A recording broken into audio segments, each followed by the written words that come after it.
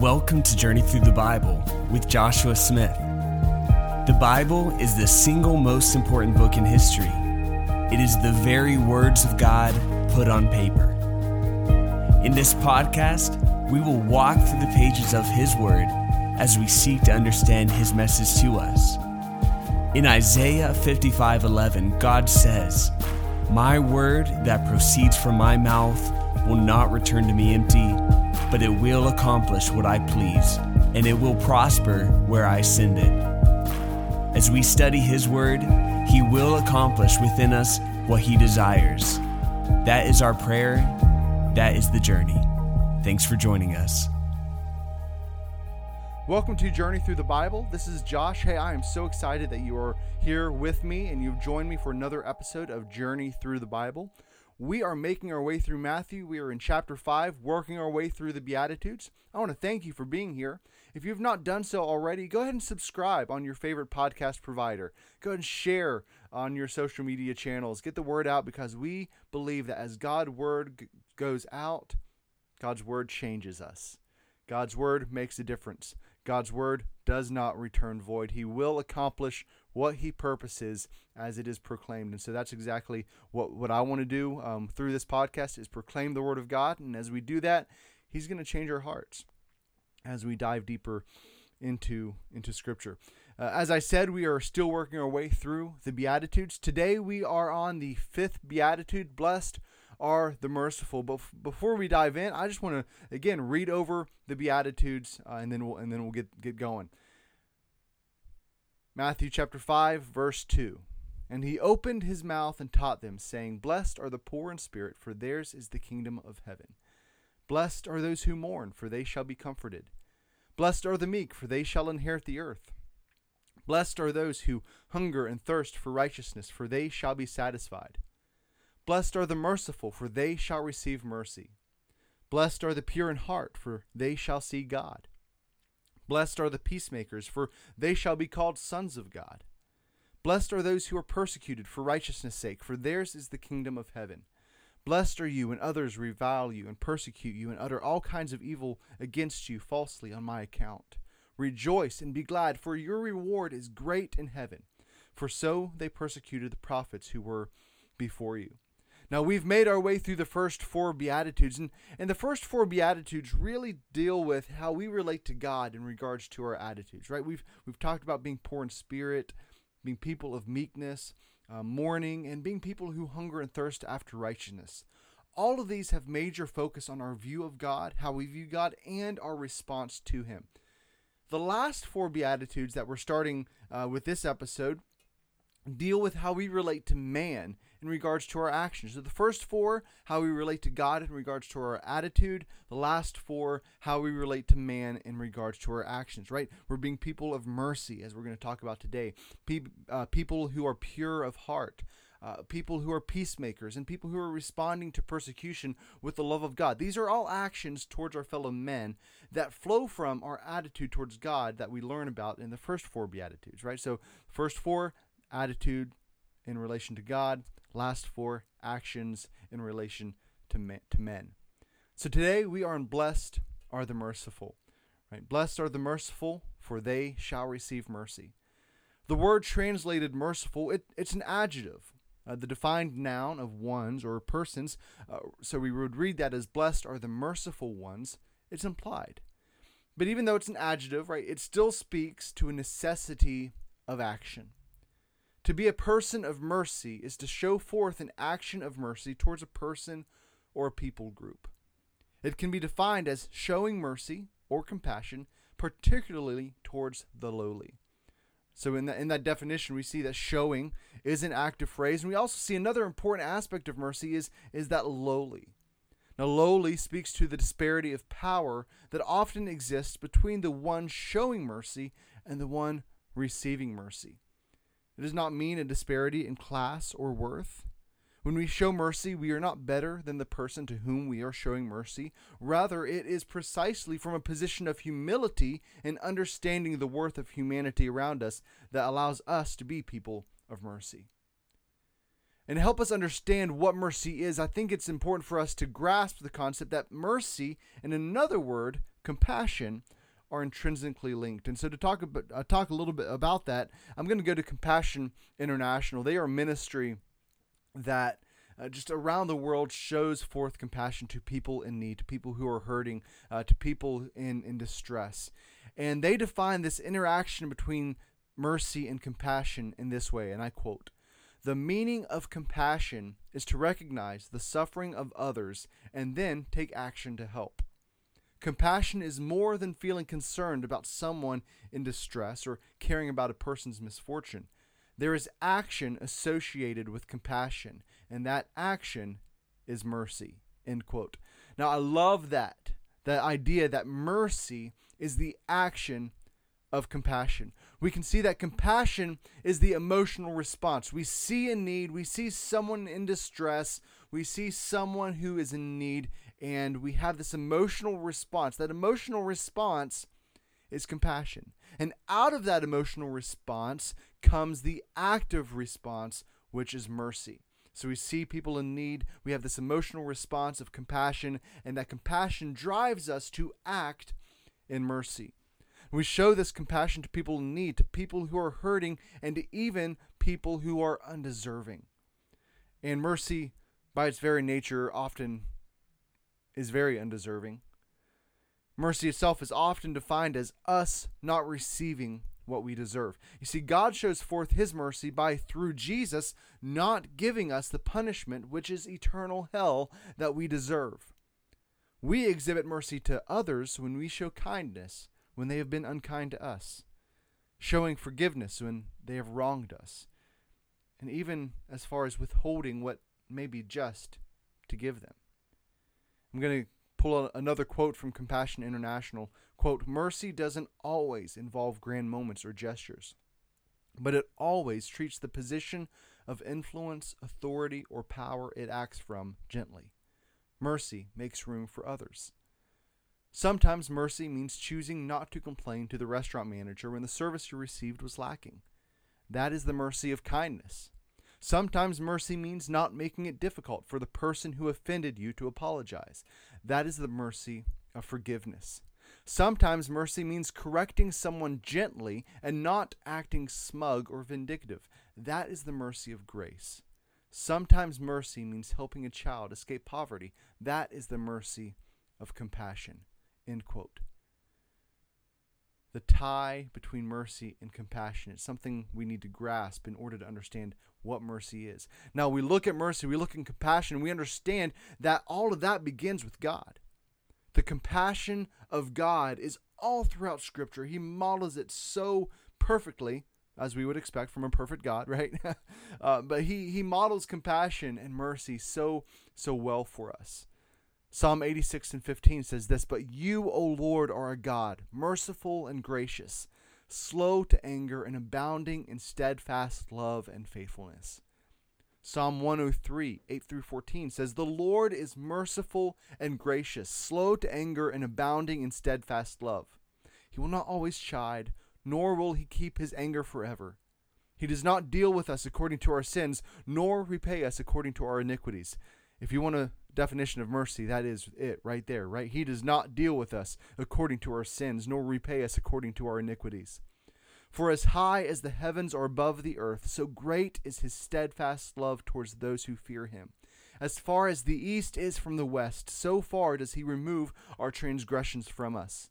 As a father shows compassion to his children, so the Lord shows compassion to those who fear him." And this last part, this is wonderful. "For he knows our frame. He remembers that we are dust." Right? He exhibits his mercy to us. The psalmist is saying here, he exhibits his mercy and graciousness to us precisely because of our frailty, precisely because we are weak, precisely because we are undeserving. And that is why he exhibits his mercy and his graciousness to us. Lamentations 3:22 and 23 kind of even raises the bar a little bit. The ESV says, "The steadfast love of the Lord never ceases. His mercies never come to an end. They are new every morning. Great is your faithfulness." The New King James puts that verse in a different way. It says, "Through the Lord's mercies we are not consumed."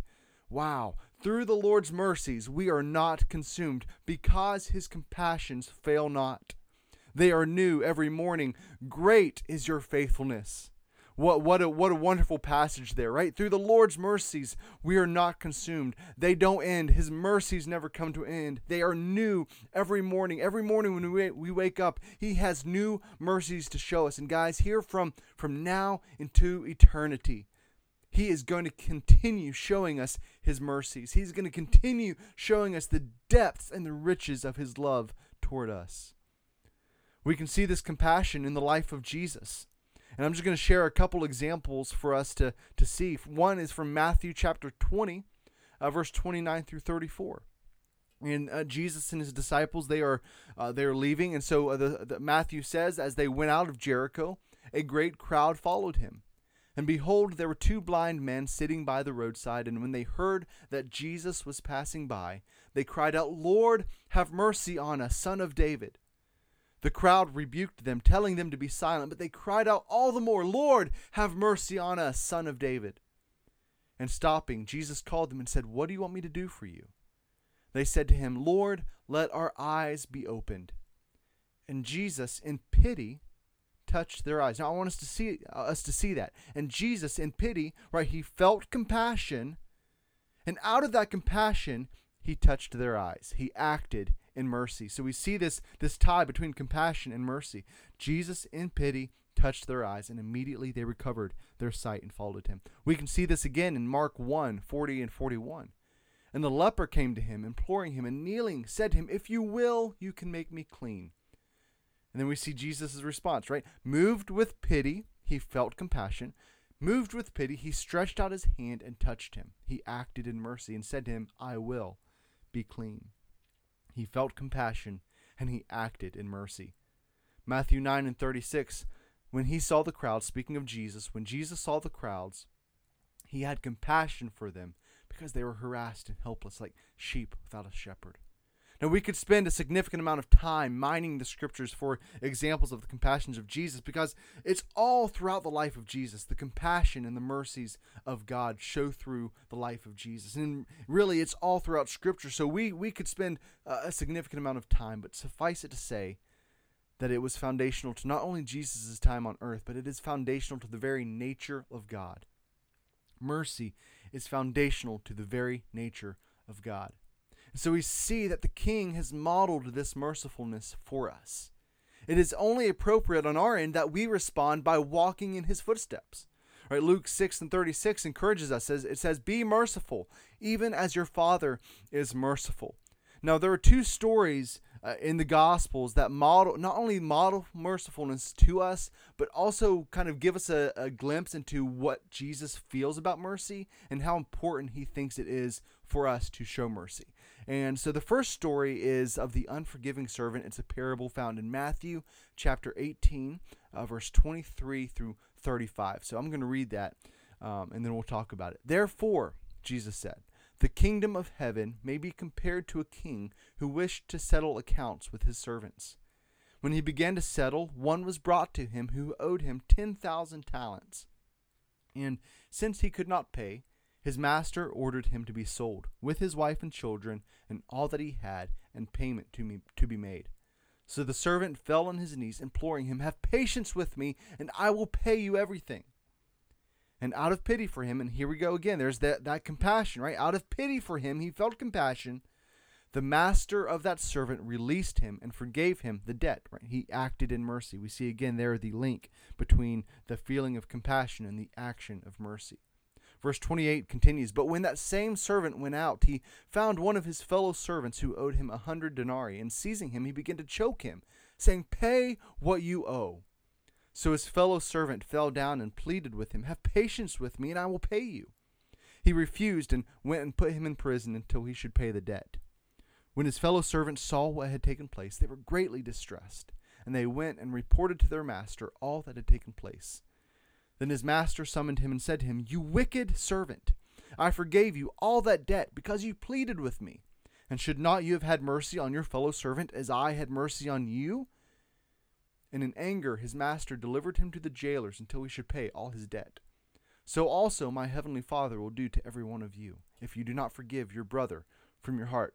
So the first thing I want us to see here and to understand is we see the disparity between the debt forgiven by the master and the debt refused to be forgiven by the servant. Now, no one is exactly sure of the amount. Some estimates have the servant's debt to the master as over $1 billion. Whatever the exact amount, the idea is that it was an unpayable debt. This man could have worked every hour, every day for the rest of his life, and he would not have been able to pay this debt that he owed the master. Meanwhile, the debt the servant refused to forgive amounted to a couple months' wages. So not insignificant, but still doable. That is doable. That is payable. But the point is not the exact amount, but the point is the debt forgiven was realistically unpayable, while the debt refused was. Now, as we relate this to the debt God has forgiven us, when we read, hey, be merciful. Blessed are the merciful, for they shall receive mercy. When we read, be merciful because your Father in heaven, or as your Father in heaven is merciful. As we read that, we first must understand that nothing that we forgive, no act of mercy that we show can ever compare to the mercy shown to us by Father God. No act of mercy can even come close to comparing to the mercy shown to us by the Father. And so nothing comes close. But we also see the master as the model for mercy. Right towards the end of that parable, right, he brings the servant before him and he tells him, he says, you wicked servant, I forgave you all that debt because you pleaded with me. And then he says, you should have done likewise. Like, why did you not forgive the debt? I forgave you the debt. I modeled it for you. I showed you how to do it. I showed you what it means to be merciful, and yet you could not do the same. You see, we're not being asked to do anything that hasn't first been modeled by our King. We are not being asked to be people of mercy by a King who is not himself merciful, but rather we are being asked, we are being told, we are being directed by our King, hey, I want you to be people of mercy. And we're being told by a King who has himself been merciful. He has modeled for us what mercy looks like. He has shown us what it is to be kind to people who are hateful. He has showed us what it means to forgive people who have hurt you. He has showed us what it means to extend mercy to people who don't deserve it. And so our job, our role, right? Be merciful. Be people of mercy, because our Father in heaven, he has modeled mercy for us. He is merciful, and so he wants us to be merciful as well. The second story is in Matthew 25. Now, this is Jesus talking about the last days. He's showing and he's telling the people that, hey, here's some of the stuff that's going to happen in the last days. And so we join him in that discussion in verse 31 of Matthew 25. When the Son of Man comes in his glory, and all the angels with him, then he will sit on his glorious throne. Before him will be gathered all the nations, and he will separate people one from another, as a shepherd separates the sheep from the goats. And he will place the sheep on his right, but the goats on the left. Then the king will say to those on his right, come, you who are blessed by my Father, inherit the kingdom prepared for you from the foundation of the world. For I was hungry, and you gave me food. I was thirsty, and you gave me drink. I was a stranger, and you welcomed me. I was naked, and you clothed me. I was sick, and you visited me. I was in prison, and you came to me. Then the righteous will answer him, saying, Lord, when did we see you hungry and feed you, or thirsty and give you drink? When did we see you a stranger and welcome you, or naked and clothe you? And when did we see you sick or in prison and visit you? And the king will answer them, truly I say to you, as you did it to one of the least of these my brothers, you did it to me. Then he will say to those on the left, depart from me, you cursed, into the eternal fire prepared for the devil and his angels. For I was hungry, and you gave me no food. I was thirsty, and you gave me no drink. I was a stranger, and you did not welcome me, naked, and you did not clothe me, sick and in prison, and you did not visit me. Then they also will answer, saying, Lord, when did we see you hungry, or thirsty, or stranger, or naked, or sick, or in prison, and did not minister to you? Then he will answer them, saying, truly I say to you, as you did not do it to one of the least of these, you did not do it to me. And these will go away into eternal punishment, but the righteous into eternal life. Now, the one thing I want us to see here is the actions that Jesus is commending the sheep for and condemning the goats for are actions of mercy. And I also want us to see how he ties in these actions of mercy, these lifestyles of mercy with righteousness, right? Mercy and righteousness, they're linked here, whereas unmercifulness and unrighteousness are also linked. So help us to see how important mercy is to Jesus. If it's that important to Jesus, what should it be for us? So what does all this mean for us? Right? Our King is merciful. Right? We have seen throughout Scripture, we've seen in these examples that mercy is important to Jesus. It is important to God. We also see that he reigns over a merciful kingdom. He is a God of mercy, and thus his kingdom is going to be a kingdom of mercy. And as he's describing the characteristics of his kingdom, for again, that is what the Beatitudes are. It is a description of the characteristics of his kingdom. He wants his people to be people of mercy. He desires his people to be merciful. Blessed are the merciful, for they shall receive mercy. We must understand there is no merit to mercy. We don't earn it. We don't work for it. And just as we didn't earn the mercy of God, we can't make others earn our mercy. That's not mercy. If we make others earn mercy or repay our mercy, that's not mercy. Timothy Keller says this. He says, mercy and forgiveness must be free and unmerited to the wrongdoer. If the wrongdoer has to do something to merit it, then it isn't mercy. You see, mercy is mercy exactly because the one receiving mercy often does not deserve it. This may not be the case in many compassionate offerings of mercy, but it often is the case in exhibitions of mercy through forgiveness. Right? People have wronged you. They are perhaps unrepentant. Do they deserve my forgiveness? Do they deserve my withholding of judgment? No. But yet I will be merciful. But still, I will show mercy. Regardless of the deservingness of the recipient, I will show mercy. We see also mercy is reciprocal. Here in the Beatitudes, Jesus says, blessed are the merciful, for they shall receive mercy. We see in the parable of the unforgiving servant that he refused to show mercy, and thus he was not shown mercy. And the mercy that was shown to him was recanted because he refused to show mercy. Guys, this is important. We see that same concept in the Lord's Prayer.